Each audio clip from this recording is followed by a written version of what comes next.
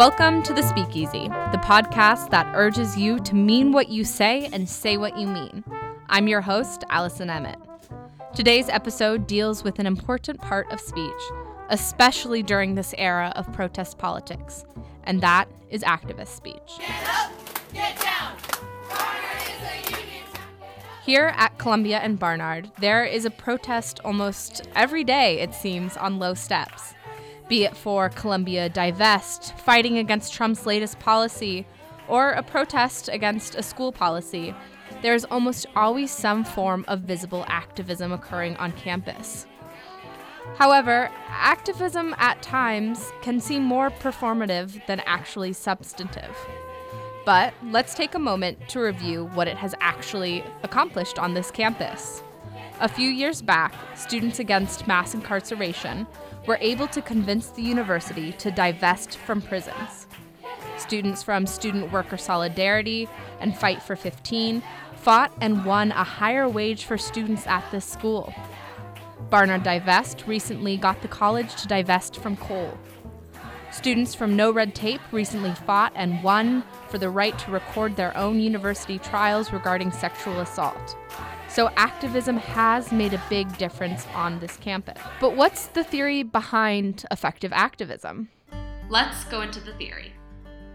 The Collective Advocacy Project argues with communication activism pedagogy that communication, be it speech, writing, or performance, is in itself radical. And asserting your ideas and therefore asserting yourself and your own identity is radical and political. But what does this mean? It means that as much as activism is found in protests and political debates and in door-to-door campaigning, it's also found in the classroom and in group discussions through disagreement. While it's easy to dislike when someone disagrees with you, it's actually the space in which most successful discourse and activism occurs. It's the time to not prove yourself right, but convince others of the validity of your argument. So, how does one disagree in a way that's productive and effective? The most important part of disagreement is actually listening to what the person says. It's sometimes easy to ignore and focus on your own point. Instead, always start your points by reiterating the other's argument and acknowledge the strength of their point. Then, follow up by going through your own arguments and conclude by finding a common ground in each of your theories. Use active voice rather than passive voice when making arguments. So instead of saying it makes sense to allow workers to unionize, try Barnard should respect unionization because. When dealing with microaggressions, turn your annoyance into targeted questions. Don't submit, but explain. Ask the person why they think what they do and continue questioning until they stumbled upon their own biased assumptions. Use I statements when facing logical fallacies. If someone tries to attack you and not your idea, respond with an I statement about how these statements are your opinion, not who you are as a human, and be sure to differentiate conversation from identity. Up next is a recording from the rally after the victory of the UAW Local 2110, the Contingent Faculty Union. Student Worker Solidarity and the union worked tirelessly in order to get a new contract negotiated with the college. Thank you. Thank you.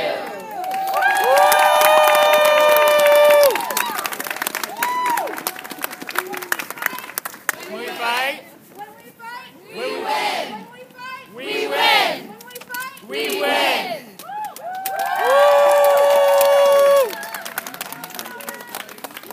Everything good has been said by these guys. The only thing I will add is that I think what they've accomplished is very extraordinary. It is very, very hard to organize a union. And it's probably going to become even harder.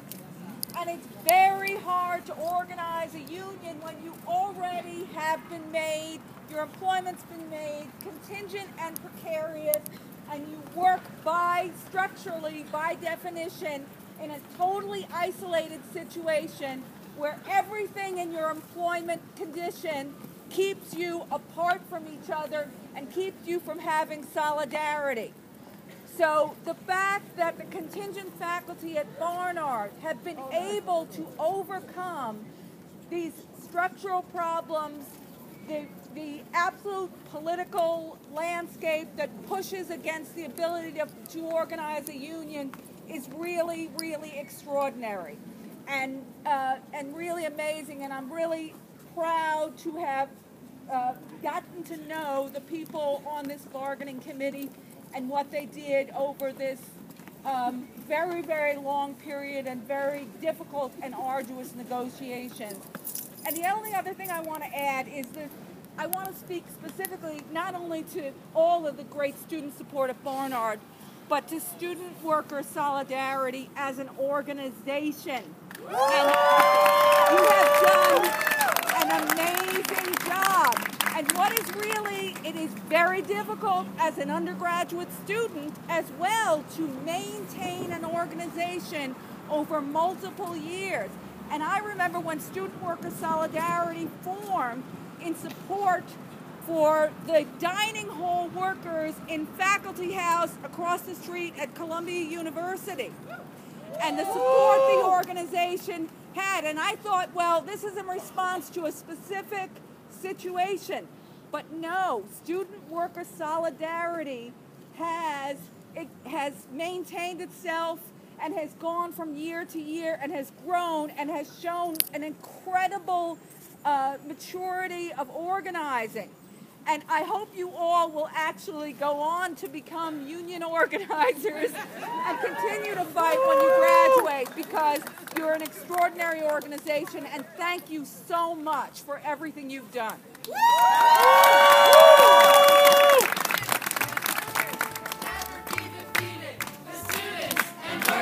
Will never be defeated. The students and workers will never be defeated. The students and workers will never be defeated. The students and workers will never be defeated. The students and workers will never be defeated. The students and workers will never be defeated. The point of trying to understand activist speech is to say we should be active in our speech, that we should choose our words carefully and recognize how powerful they can be. But that doesn't mean some activism isn't more influential than others. By all means, if you can, go out to protests, but be there not to just take pictures, but to make actual change. Go door to door and push for ideas and policies. Don't get discouraged and don't pick fights. If you can, run for office, start a movement, organize a union, be the change yourself, and take risks if you truly want to activate change. Remember, say what you mean and mean what you say. This has been another episode of The Speakeasy. The Speakeasy has been brought to you by the Barnard Speaking Fellow Program. To book an appointment with a Barnard College Speaking Fellow, please visit our website, speaking.mywconline.com. We offer individual sessions. The Speakeasy was created by Allison Emmett. This episode of The Speakeasy was written, produced, and edited by Shreya Sundaram, with additional writing by Allison Emmett. Thank you to the director of the speaking program, Daniela Kempf, and to coordinator Katie Lassell. To Barnard IMATS for providing recording equipment, and WKCR for allowing us to use their studios. Thank you, and we hope you'll tune in next time.